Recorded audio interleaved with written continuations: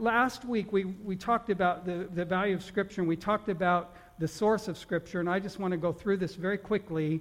The source and inspiration of Scripture, we talked in 2 Timothy chapter 3, verse 16 and 17. All Scripture is breathed out by God and profitable for teaching, for reproof, for correction, for training in righteousness, that the man of God may be complete, equipped for every good work. So we discovered that the Word of God was given by inspiration of God, that the Word of God is from the beginning, that the Word of God is established and will never pass away, and that the Word of God will accomplish the purpose for which it is sent. So that's in a nutshell, what we looked at from Scripture last week. And if you go to the podcast at colw.net, if you weren't here, you can listen to that message in its entirety, and it'll kind of catch you up to where we are today. While you are there, I want you to listen to last Wednesday night's Champion series message, because Leroy, you brought it. It was amazing. And listen, I don't always say that, even when folks, I'm always humbled when I realize that God puts people with a teaching gift in the house that is in greater measure than my own. I'm just amazed by what I heard Wednesday night and was just blessed by it. So I challenge you to listen to that. Anyway, this morning we're going to look at the value of Scripture, the reason that Scripture should have high value in our lives. And so I want to just, I feel an anointing from the Lord, and I don't want to hurry past it and just start teaching and miss a moment in God. Can we just wait on the Lord for a minute before I do this? Lord, we praise you. Lord, we thank you. Lord, we glorify you. Laura was saying that in this meeting that they've been in, that when Pentecostals come together in these national meetings, she says it frustrates me that there's no place given at times for just the wind of the Spirit to blow, for personal ministry, for encouragement, for strength. And so, but I feel that this morning, and I don't want to hurry past it. I just still feel like there's a place where the Holy Spirit would minister and encourage on an individual basis, and I just don't want to hurry past it. And so we'll just wait on the Lord for a minute. Are you in a hurry? Hi, Jeannie. It's so good to see you, dear. I love you and Andrew. I'm so glad when you're here. Missed you. Thank you, Jesus. Thank you, Jesus. The Bible says where the Spirit of the Lord is, there is liberty. So we just want to be in the liberty of the Spirit of God. Hallelujah. There's always that element of people who go, oh my God, pastor's going to minister prophetically. Please don't let him call me out. And then there's those others that are sitting there going, I need a word from God. It's usually the ones that are saying, please don't let him call me out, that the Lord actually picks on. The Lord would say to you that there are those that are sitting in this room this morning that you are spending time, the Lord says, in my presence. You're praying. You're saying to yourself, I've done everything I know to do to address the circumstances of my life. But the Lord says, this one thing you lack. You are avoiding my word. You say to yourself, I don't, when I read the Bible, I don't understand it. When I read the word, that it is a struggle for me to read. It is laborious to me. And the Lord says, come unto me, all you who labor and are heavy laden, and I will give you rest. And you need to learn to rest in my word. You need to learn to come and to absorb my word. And you need to come and take my word like morsels. Can you receive an instruction from the Lord? The Lord says you take my word like morsels, almost like the word I'm hearing is appetizer. See, what we do is we make the mistake. I'm prophesying to you now, so just listen. We make the mistake of trying to eat the whole meal. You go to a banquet and you want to have it all.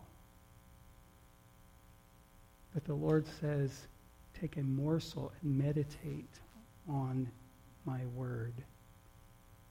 That's taking little bits of his word and letting it settle in your spirit and meditating upon portions rather than just trying to, I'm going to read the book of Psalms today. Yeah, that's going to do you lots of good. No, I'm going to read a psalm today, and I'm going to let it build me up and strengthen me. And so the Lord is saying, I want you to come and I want you to sit in my presence and I want you to partake of my word. It is everlasting. And when you partake of the everlasting, I will bring everlasting change. I will bring everlasting adjustment. I will bring everlasting freedom. I will bring everlasting healing when you come and you sit in my word. Now, what we always tell you to do is make sure that you set a place in your home where you can spend time with the Lord, and you open your Bible and you get a journal. You never go into the Word without something to write with. And you take a notepad and you take the scripture that the Lord gives you and you think on that and you meditate on that and you write down what the Lord shares with you about it, because it helps you to absorb. How many understand when you speak something, you should always read it out loud so you hear it with your ears. When you speak something, you absorb it. When you write it, you absorb it even more. It anchors into you more when you speak it and you write it and you read it. You're taking it in through your ear gate, through your eye gate, and you're writing it, and it begins to be written upon your heart. And folks don't understand that discipline to the Word of God. Now, it's interesting that I'm talking about Scripture this morning, and the Holy Spirit is dealing with this issue, because it does me no good to preach to you about how wonderful the Scripture is and how important it is if you don't then know how to go home and apply that and receive out of it. So, I want to talk to you about, there's 6 things here I want to talk to you about. There's a great many more from Scripture about why the Scripture is important and why it should hold a high value in your life, and why you should value Scripture. And we could just go on about this. We could literally talk about this for weeks and weeks and weeks. Last week, one of the things that we discovered is that the Word became flesh and dwelt among us, and that in order for you to know Him, you have to know His Word. You cannot know God without knowing His Word. You will have a skewed picture of who God is if you do not know His Word. Your view of who God is will be incorrect if you don't know His Word. We find this in evangelism all the time. We have people that when we talk to someone about God and we ask them, what about this thing? What about Jesus? And what about, well, I believe that God will just receive me because He loves me. Well, that's good that you believe that, but that's not exactly correct. So whether or not it's not really great about what you believe if what you believe is not scripturally sound, right? So you can believe anything you want to believe, and there are a lot of people just going through life believing what they want to believe about God, but never comparing it to what God actually said about Himself to find out if what they believe is really true.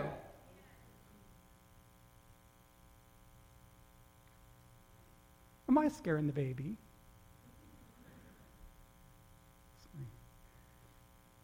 Pastor's getting loud. I better get the baby out of here.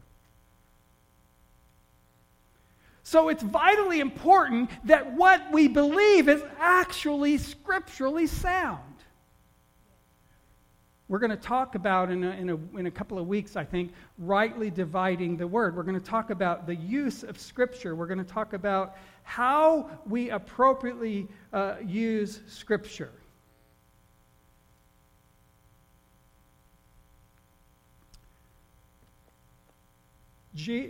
John chapter 5, verse 39 and 40, Jesus was having a discussion with some of the religious leaders of his day. And this is what he said to them, and it was a word of correction. He said, "You search the Scriptures because in them you think you have eternal life." He said, your motivation for searching the Scripture, he's talking to religious leaders, he's talking about people who are actually trained in the Word of God. They had biblical training. And he said, you search.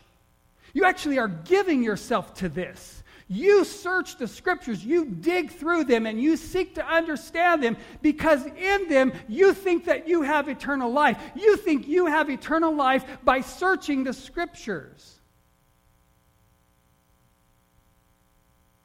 And he said, the very thing that you are searching is the thing that testifies of me. The Scripture that you are reading is talking, Jesus said, about me. And this is what he said. But you're not willing to come to me that you may have life. Boy, is that not where we're living today.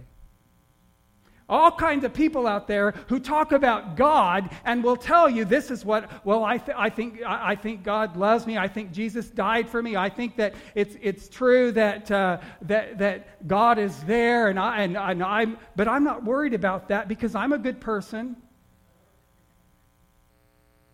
But that's not what Scripture said was the basis for receiving eternal life. So Jesus said to them, you search the Scriptures, you have all these things you think about God, but you're not willing to come to the source of eternal life. You know what that is? That's pride. What? I have to actually bow my knee? Every knee will bow and every tongue will confess that Jesus is Lord. I have to actually, you want me to bow down to him? Well, humble yourself in the sight of the Lord and he'll lift you up. That's what the word says. Oh, I never read that. No, you search the Scriptures because in them you think you have eternal life, but you're not willing to come to the source of life.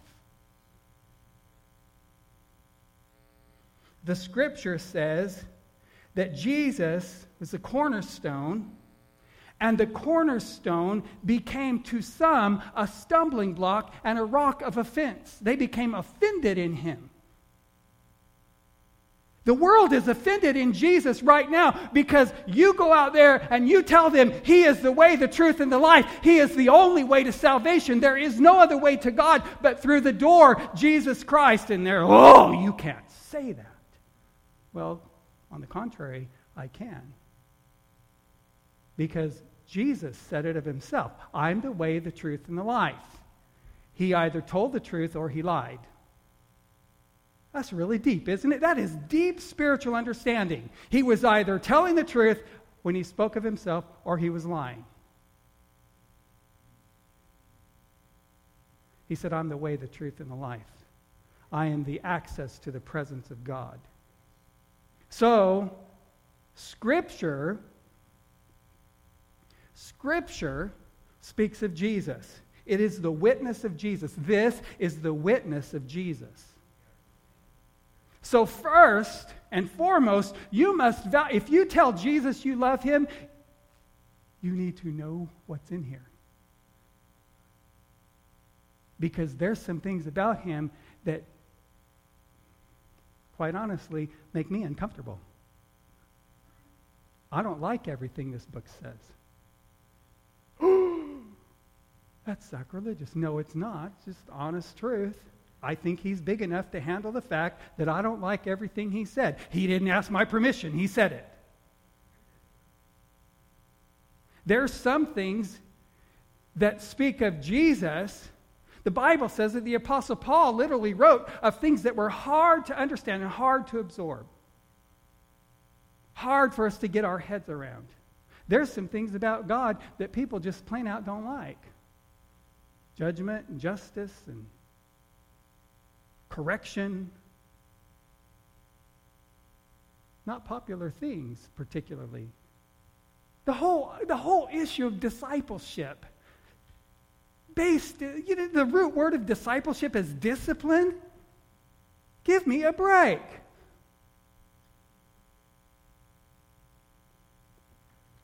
So we run into this situation where there are some things about Jesus that have the potential to be offensive to the believer or to the unbeliever, to the person, to all of us in general. There are some things about God that have the potential to be offensive. He doesn't care. God didn't care if he offended you. Oh, I'm going to get myself in trouble.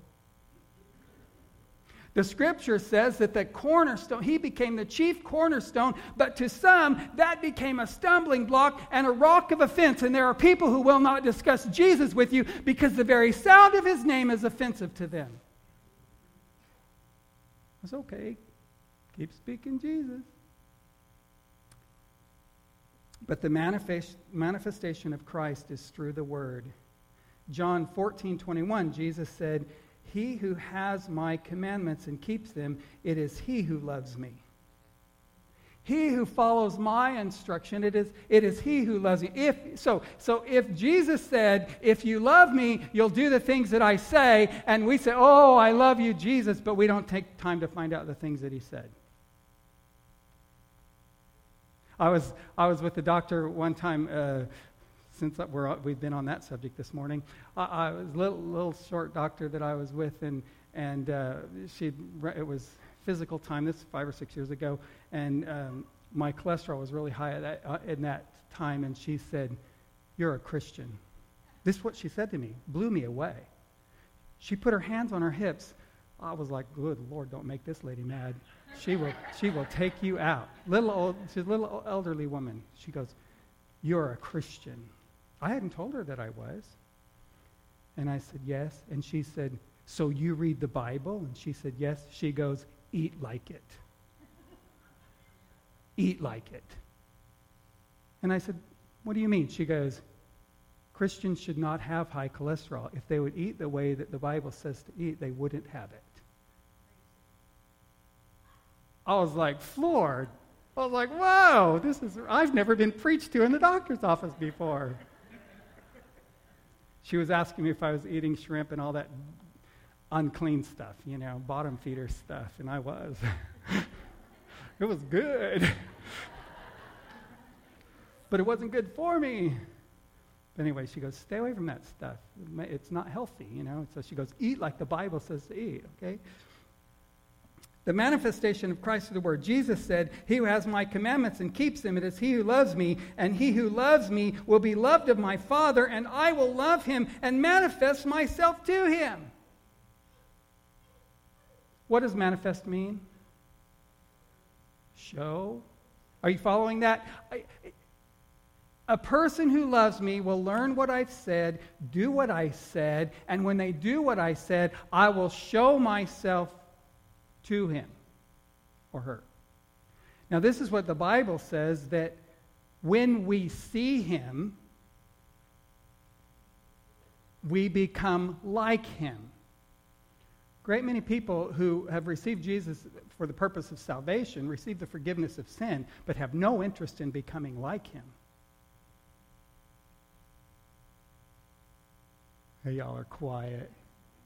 There's a great many people in the church world today, in the Christian culture, particularly the Western world Christian culture today, wants to receive Jesus for the purpose of forgiveness of sin because nobody wants to go to hell, but have no intention whatever of becoming like him. Because that actually requires knowing him at a whole different level. That actually requires positioning ourselves for him to manifest himself to us. And when he manifests himself to us, we become like him. Because the Bible says it does not yet appear what we shall be, but we know that when he appears, we will be like him, for we will see him as he is. When you see him as he is, you become like him. Okay, that is an expression of what Scripture does. When we see him as he is, then he manifests himself to us. But it comes through that great discipline word that Jesus said is obedience. He loves me, so he does the things that I say. I always tell my kids that. Don't tell me you love me if you're going to disobey me. You disobey me, you don't love me. That really goes a long ways. I love it. Okay, so the value of Scripture first is that it is the witness of Jesus. The next thing is in Romans chapter 10 and 17, the Scripture builds faith in the believer. So then faith, Romans 10:17 says, so then faith comes by hearing, hearing by the word of God. That is in the King James Version. That's the way that Scripture is stated in the King James Version. What it says, let me give you in another translation. So then faith comes from hearing the message, and the message comes through the preaching of the word of God. Faith comes through hearing the preaching of the word of God. It's confusing to me. I don't like being yelled at. I don't know about all these preachers who are so loud and obnoxious like this guy. But nevertheless, faith is built up through hearing the word of God. Julia will tell you that whenever she decided that she needed to really develop a relationship with Jesus all of her own, and she said you get to a certain age and you realize you're not going to heaven because mom and daddy are, and you're not going to have a close relationship with Jesus because mom and dad do, that you got to do something about this on your own. She went down and she was delivering pizza and going to school in those days, and she went down and bought a set of CDs that are the whole the whole Bible. And they're done in an artsy way, with different voices and all that. They get actually read. The Scripture gets read to you with different voices and characters and all of this. So she bought this. It was quite an investment for her. And she put those CDs in her car, and she listened to the Word everywhere she went. If you are the kind of individual who has difficulty reading, then listen. There are other ways than sitting and reading. And God designed us all differently. Some of us learn visually, some of us learn audibly. And however you learn, find that avenue to receive the Word of God. I happen to like really good preaching. I'm not saying I'm doing any, but I happen to like really good preaching, so I listen to those who are teaching the Word. It's wonderful. But the Word, faith comes by hearing the Word. Faith comes by absorbing. This is why I say to those of you that read out loud, because it's coming in through your eyes and through your ears. Double down.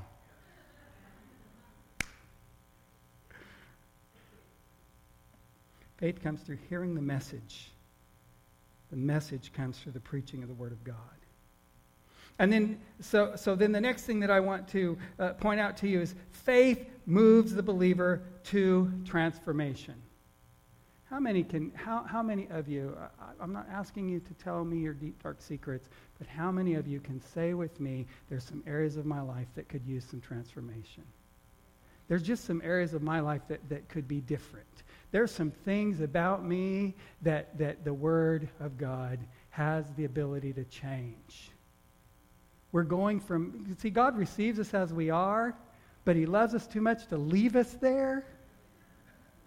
He loves me just like I am, but He don't want me to be like I am when I'm entering in. He wants me to have addressed some issues in my life, right?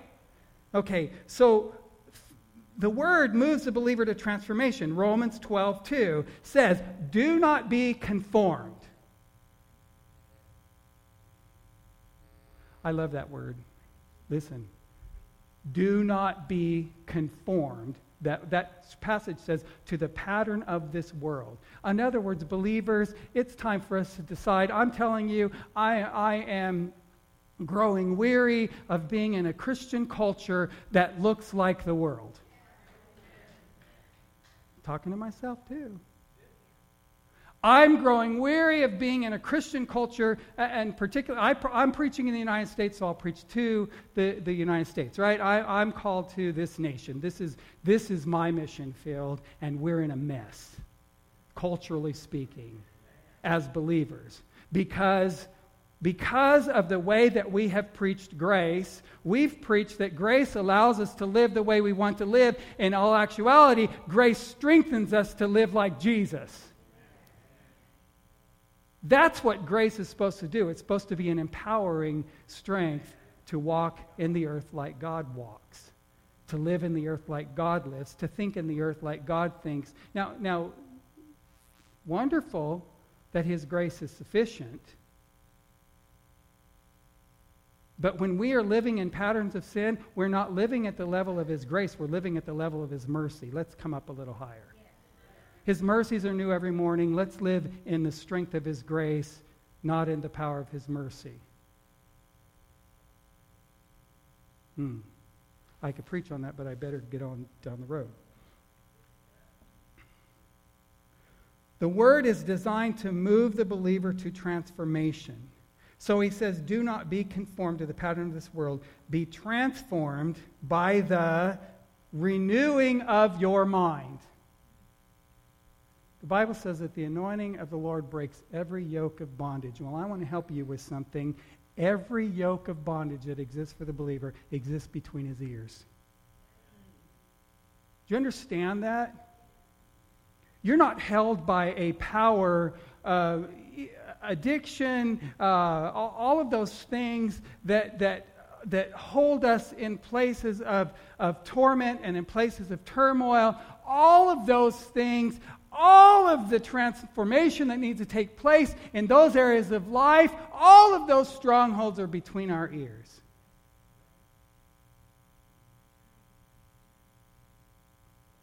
If we renew our mind through the power of the Spirit of God and through the Word of God, those strongholds are broken through the anointing that comes in the renewing of the mind.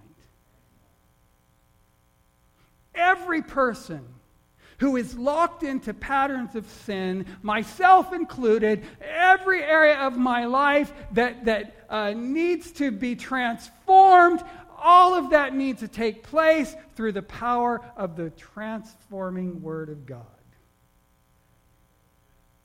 So he says, don't be conformed. Don't follow the patterns of the world. There's a point in life when we're coming to freedom that not conforming to the patterns of this world becomes a very difficult process. How many of you have ever just walked out of something and went, oh, I am not going down that road again? And it's really work. But grace strengthens us for that process. There is some self-discipline associated with it, but grace strengthens us for that process. How many understand that once you have even a small victory and you stay with it, the next time the victory is easier than the last time? Overcoming actually becomes easier as we move to places of strength and maturity in the Scripture and through the Spirit. So, but that transformation must take place through a decision on our part to have our mind renewed so that we are transformational, not conforming. I think it's so funny. I wonder how much I want to dabble with this. When I meet someone, and particularly young people, I'm going to pick on you for a little bit, college and high school and all that. Yeah, I know, Angela. Angela like high school. And how challenging it is, particularly for this generation, how challenging it is to be different than their culture. It is hard. I'm telling you something. My little guys in elementary school, we have to help them just in the way that we dress them to send them to school so they're not tortured when they get there. It's horrifying. And it's important. Parents, don't tell your kids that don't absent yourself from the process when you send them to school. Do your best to prepare. I understand not everybody, please, I'm not telling you go buy the $125 shoes for your kids. That's not what I'm suggesting. What I'm suggesting is that you consider what's appropriate and you don't put them in a position where they're going to be tormented if you don't have to. That you help them. That's just parenting 101. That's not today's subject by any means. But it is a challenge for me when I see young people, particularly in the college age, who need so bad to fit in. And it is a serious issue of our day when we need to fit in. And the Bible says, don't be conformed to the pattern of this world. And so you're like, well, now, why exactly did you dye your hair purple and put 3 piercings in your nose? Well, I want to be different. No, you're not being different. You're fitting in. And I'm not picking on anybody. If your hair is purple, God bless you. Please don't misunderstand me. I'm not going to go down a clothesline preaching message here. What I'm saying is, the Bible says, don't be conformed to the patterns of this world. When the Apostle Paul was talking to the ladies of the day in the Scriptures, he actually said to them, don't dress like the prostitutes. That's what he said. When he was talking to them about the braiding of their hair and the mixing of particular fabrics, what he was telling them was, don't dress like the world. Don't look like you're a working woman. That's what he said. That's what he said to them. You understand that that's what he was saying to them? It's not that it's a sin to braid your hair. I've heard people preach on that stuff. It's ridiculous. What he was saying to them was, don't try to fit into this culture. Let the glory of the Lord shine in your life. Try to look different. Try to be the believer that you are in the culture that you live in. So rather than blending in, stand out. Boy, that's deep spiritual truth. So I just said all that to say this. The Scripture moves a believer to transformation. The Bible challenges us not to be conformed, but to be transformed. We're in a culture where people are supposed to look at us and wonder what's different about us. They can't do that if we just blend in. They won't do that if we just blend in. You're not supposed to blend in. You're supposed to shine. Now that happens in the natural and in the spirit. There's a drawing to you. There's already a drawing to you if Jesus is in you. People are already looking at you and going, what's different about you? Well, just get comfortable with you're different. And the darker the days go and the greater that grace abounds in the earth because sin is abounding in the earth, the more different you're going to become. It's becoming more and more obvious. There's no such thing as secret agents in God. Okay? You just are not going to be able to pull that one off. Just get comfortable with the fact that you're a believer and you're just going to shine and it's going to show. Linda was talking to me a while back when some of the believers, I don't remember what country it was in, that Muslims were killing Christians, and they were going along, and if they heard that the people who lived in that house were believers, they went and they spray painted a mark on their wall. They're marked for death because they're a believer. And she said she was praying over them, and she was praying, Lord, keep them safe, and Lord, it's almost like don't let them be found out or something because they're in danger. And out of compassion, she was praying for them, and the Holy Spirit said, all of my people are marked. The Holy Spirit's response to that, when she's praying for their safety, and those who were after the lives of believers were coming and spray painting markings on their wall. Well, what happened in Egypt when God was bringing them out? He said, put the blood over the doorpost. Mark yourself. Well, come on, mark yourself. Stand out in the culture. Be transformational. Don't be conformed to this world that we live in. Go ahead and mark yourself. You understand that? You're marked with the seal of the Holy Spirit. Just go ahead and mark yourself. World already doesn't like you because they feel that anointing in your life, so just go with it. Oh, God's doing, can I prophesy to you for a minute, church? God's doing something in this city, but the only way that He's going to fulfill the things that He wants to fulfill and bring the move of God that He wants to bring into the earth is when believers decide to stand up and be different and be marked and stand up and let the light shine and let the voice of God be heard in the earth. When believers are bold in the streets and cease to buy into this idea that what you believe is okay for you and what I believe is okay for me. It's a curse. And God wants to move in our culture, but the way that He will move in our culture is when He moves through believers that are willing to be public and willing to be marked. Well, fortunately, we're Pentecostal and we're marked by the presence and the giftings of the Holy Spirit, and you can just let it flow. Get on down to the grocery store and start laying hands on the sick and start telling people that Jesus loves them, and get over there and just do the stuff of ministry and go to work and let the voice of the Lord be heard. There's somebody in your workplace that is so empty and so broken, and they need to know that Jesus loves them, and they need you to be bold enough to tell them. They're going through life looking for answers, and you've got the answer. Well, the Word of God in you will become transformational. For you first, and then for those that are around you. Next thing, when it becomes transformational, then the Word brings freedom.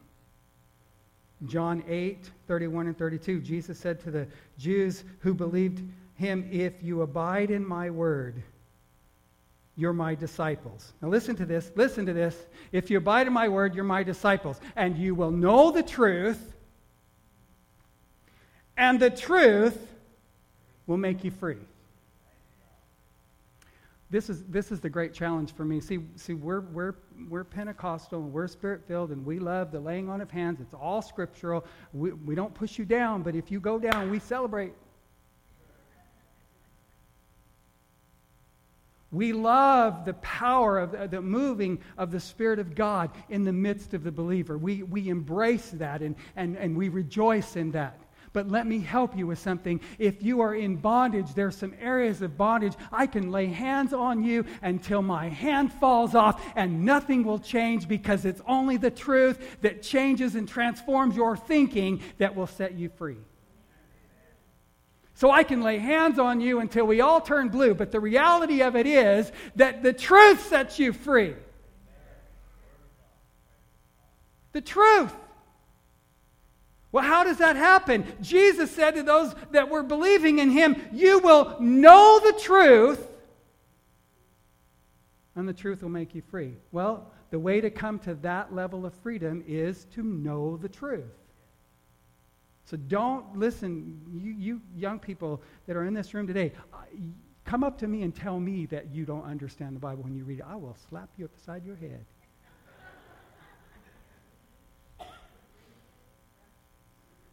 Get a notepad and sit down and unpack what you read. You've been taught how to do that at school. They've taught you to do book reports. So you write down, this is what, when I read this is what it meant. That you've studied history, and they've asked you to read what historians have written and to unpack what they meant. Well, this is a book full of history. You can read what God said, and you can, with your notepad and your paper and the mind that He gave you, you can unpack what He said, and you can come to a place of understanding. Stop telling yourself a lie. The Holy Spirit is in you, and you didn't get baby Holy Spirit. When the Holy Spirit came into you, you got the fullness of the Godhead bodily indwelling you. He can teach you, and you can learn. Anything that I can learn, you can learn.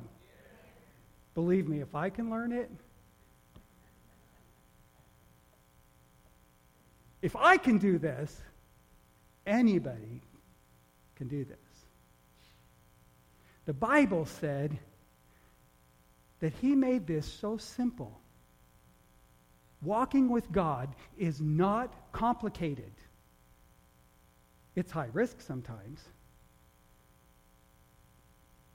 In fact, if we're going to do what God calls us to do, it's always high risk. But high risk is not complicated.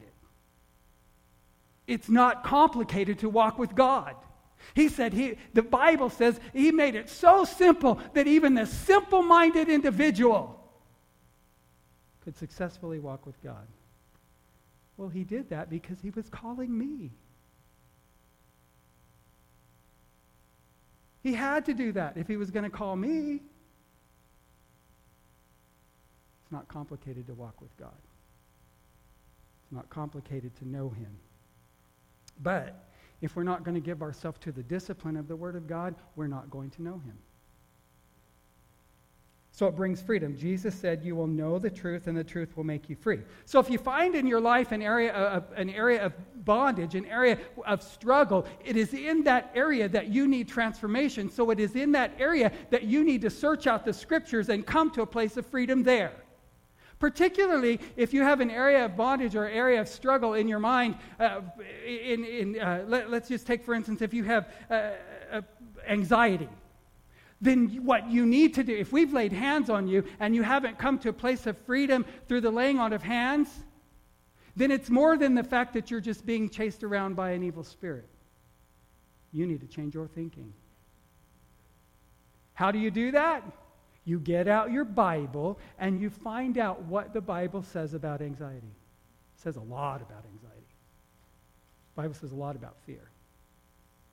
So if you have that sense of terror that overtakes you, then go into the Scripture and discover for yourself what the Scripture says about it and deal with it from this point as well as dealing with the spirit of it. You can, through the Word, drive out the spirit without anyone laying hands on you.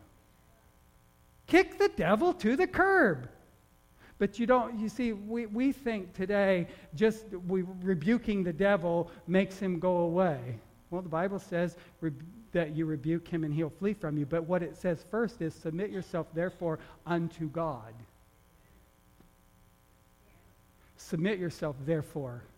Submit yourself to the instruction. Obey the instruction. Do what the book says. Then resist the devil and he'll flee from you. You can resist him all day long, but if you're not submitted to the Word of God, if you're not submitted to the process of freedom, if you're not submitted to the disciplines of the Word of God, you can just resist, and go, why doesn't this work for me?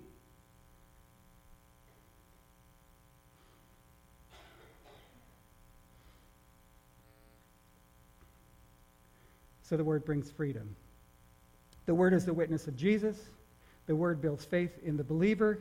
The Word moves the believer to transformation, and the Word brings freedom. The next thing that is important to say is the Word is the source of God's wisdom. God's wisdom. Now, how many understand there's all kinds of wisdom and truth? How many understand that there's other truth in the earth than what is written in here? The Bible doesn't talk about if you go stick your finger in a light socket, you're going to get lit up. But that's true, right? You understand what I mean? There's truth. Unscrew one of these bulbs and stick your finger in there while the switch is on, and you will feel the effects of electricity. It's not described in here in that sense. That's truth. But what he's talking about is when he says, in all of your getting, get wisdom. He's talking about the wisdom of God. This is the things where in my life now, as a father and as a husband and as a leader in the kingdom of God and in working with others who are trying to follow God and walk with God, I have all kinds of places in my life where I can say today, I wish I would have known then what I know now. How many of you can say that? I wish I had known. There's some things I wish I had known several years ago that I know today. Don't worry about it. Now that you know it, apply it. The Scripture is the source of God's wisdom. Luke 2:52. Jesus, the Bible says Jesus, listen to this, Jesus was born like you and I. So the Scripture says Jesus increased in wisdom and stature and in favor with God and man. If Jesus increased in wisdom, how many understand that we need to? He's our example. We need to do in our lives what he did in his. We need to increase in wisdom. Wait a minute. I thought when Jesus was born, he knew it all. No. He was born human. Get that in your mind. Sinless, human. He had to grow in wisdom just like we do. If he didn't have to experience life like we're experiencing life, then he can't understand us. And the reason that he was sent here was so that there was an identity between he and us. That's why now we have a high priest who is easily touched by the feelings of our infirmity, because he knows what it feels like to be weak. He knows what it feels like to be tired. He knows what it feels like to be tempted. He knows what it feels like to be angry. He knows what it feels like to be mad. He knows what it feels like to be happy, joyful. He knows all of that whole range and gamut of emotions. He understands that because he experienced it. He knows what it feels like to be thirsty and hungry and alone. And in a crowd when you wish you were alone.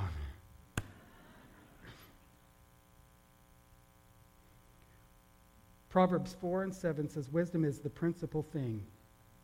Boy, is that not deep. Wisdom is the principal thing. Therefore, get wisdom. In all of your getting, get understanding.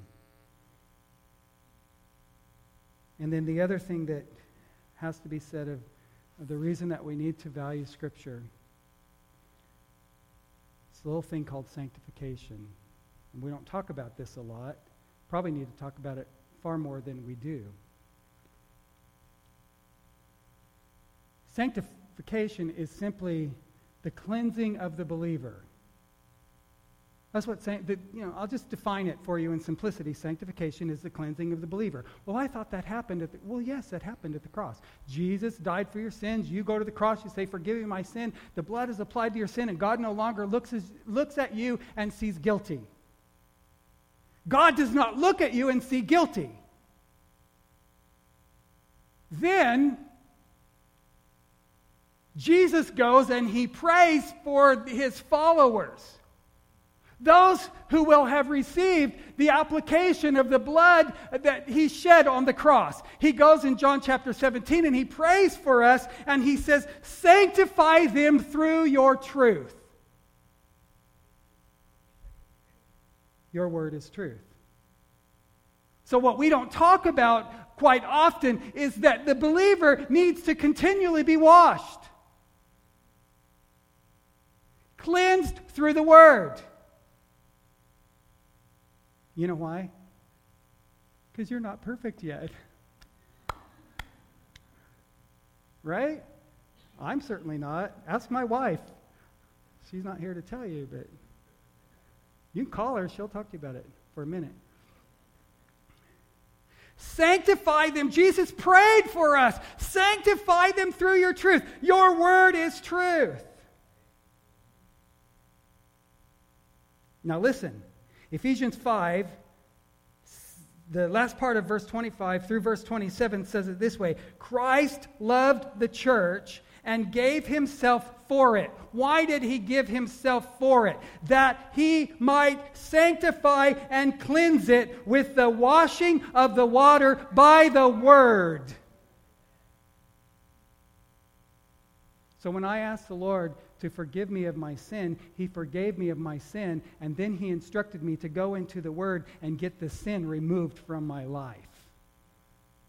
The patterns of sin, the patterns of iniquity, the patterns of attitude, bad attitude, the patterns that I have of bitterness and of hatred and of the patterns that I have that separate me from others, the patterns that I have that cause me to be the imperfect vessel that I am. There is a process in Christ through the Word of God that is supposed to wash that out of my life.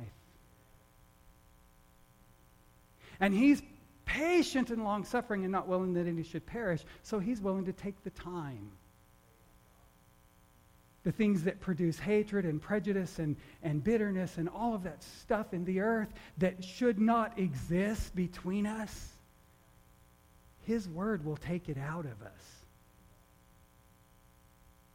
I'm going to tell you that the Jesus, Christianity, the most liberating, equalizing experience in the face of the earth, because everyone comes. Whosoever will may come. Listen, Jesus liberated women.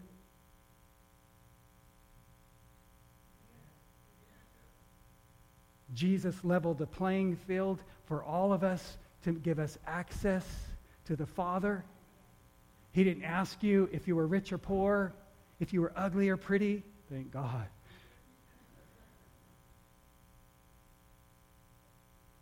He just said, whosoever will may come. Whosoever will may come. So Christ loved the church. In Ephesians chapter 5 it says, and gave himself for it, that he might sanctify it and cleanse it with the washing of the water through the word, that he might present it to himself a glorious church, not having spot or wrinkle or any such thing. A church not having spiritual imperfection.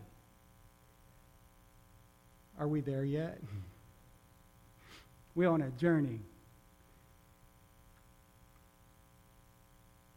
But that it should be holy and without blemish. Do you understand when God's talking about this kind of sanctification, he's talking about removing from our lives patterns, literal, listen, this is practical word. This is not spiritual stuff. This is practical word. He's trying to get the stuff that destroys you and destroys your children out of your life. He's trying to get the stuff that hurts you generationally. Oh, Daddy was this way, Mama was this way, I'm this way, now that little kid's got what I had. And no. The Word will get that out of you and out of the generations. You don't have to have the bad attitude Mama had. You don't have to have the bondage Daddy had. You don't have to have the things that existed in your family generationally that robbed and killed and destroyed their lives. You don't have to have it. I'm very upfront with my kids about stuff like that. I tell them, Grandpa was an alcoholic, Uncle was an alcoholic, Big Brother was an alcoholic. Stay away from that stuff. You don't have to have those bondages, because the Word will bring you to freedom. If you've had those bondages, listen, parents, stop expecting your children to make the mistakes you made. Stop. I was teaching one time, and we had prayer afterwards, and it was a family kind of thing, and somebody came forward for prayer, and this guy says, pray for my kids. This man and woman was saying, pray for my kids, because I know they're going to sow their wild oats, just like we did. Well, there's no reason to pray. You just made your declaration.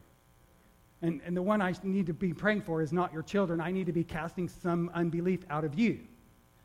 Stop expecting your children to fail. Say, as for me and my house, we're going to serve the Lord. And have a conversation with your kids about what that looks like, and begin to move in that process toward the service of the Lord. Let the Word transform your life. Because the plan is that he will present to himself a glorious church, not having spot or wrinkle or any such thing, that it should be holy and without blemish.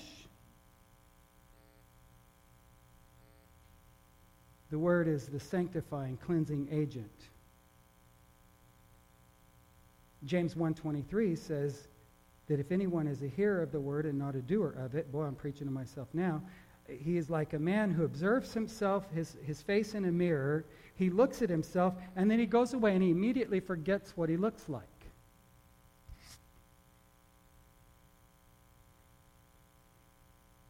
He looks at himself in the mirror, and he goes away, and later he's thinking, man, I'm just looking snappy. And then he passes by a mirror, and he goes, whoa. Who's that guy? Forgets about those wrinkles and blemishes.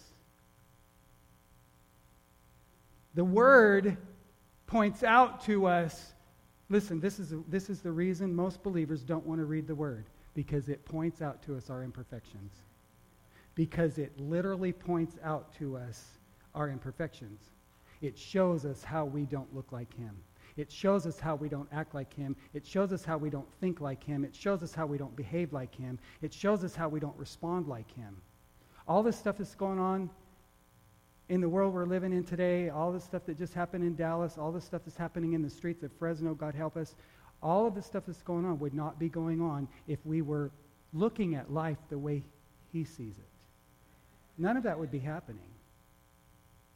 We wouldn't be hating each other for the color of our skin. We wouldn't be worried about black lives or white lives and all this stuff. We wouldn't have to be worried about that stuff if we were thinking like Jesus in the earth. We'd be loving one another and building one another up and encouraging one another and embracing the unlovable. We wouldn't be fearing one another. But the Christian culture that we live in has become one of observing ourselves in a mirror and walking away and forgetting what we look like, rather than being changed. For he observes himself, verse 24 says, he goes away, he immediately forgets what kind of man he was. But he who looks into the perfect law of liberty, he who's willing to continue to look at his own imperfections, he's who's willing to continue to acknowledge his own shortcomings. He who is willing to continue to look into the perfect law of liberty and see where he doesn't fit. You see, I'm not measuring myself against anybody else in this room. I'm trying to measure myself against Jesus. Thank you. You must have heard me cracking.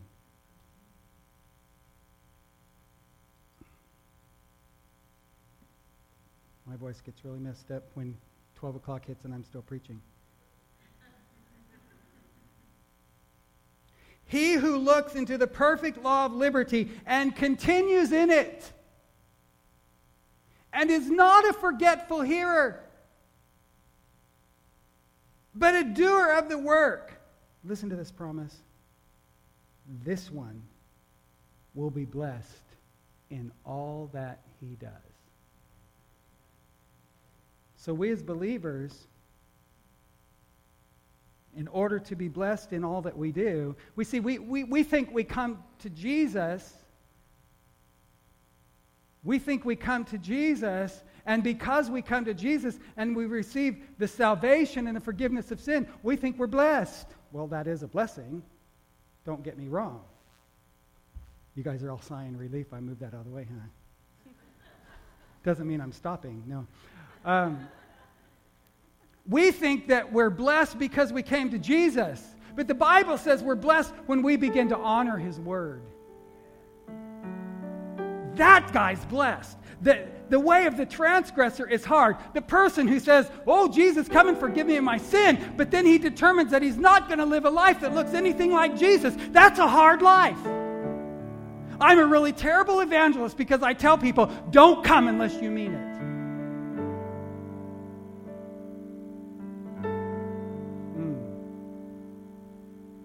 I was just talking to somebody about that the other day.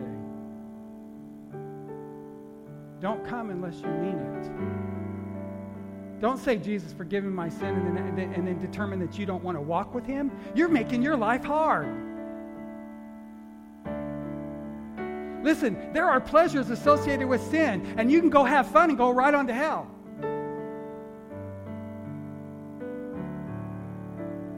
There's disciplines associated with walking with God. It's called the narrow way for a reason. I'm tired of evangelism that acts like everything that when you come to God is just all going to be peachy. It's the narrow way for a purpose. But all the reward far outweighs the discipline and the challenge. The gift of God that is eternal life, the joys of walking with God, far outweigh any challenge.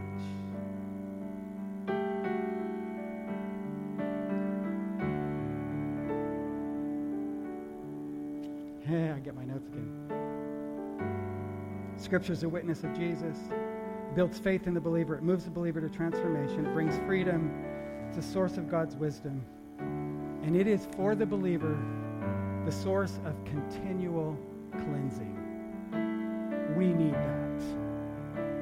we need to recognize that we need that. We need to buy into that. We need to step into that. We need to be willing to make that declaration and be determined in that, even if the rest of the Christian culture doesn't want anything to do with that at all. Let us be the kind of people that say that's what we want. We want His Word to cleanse us, make us look like Him, act like Him, think like Him, walk like Him, talk like Him.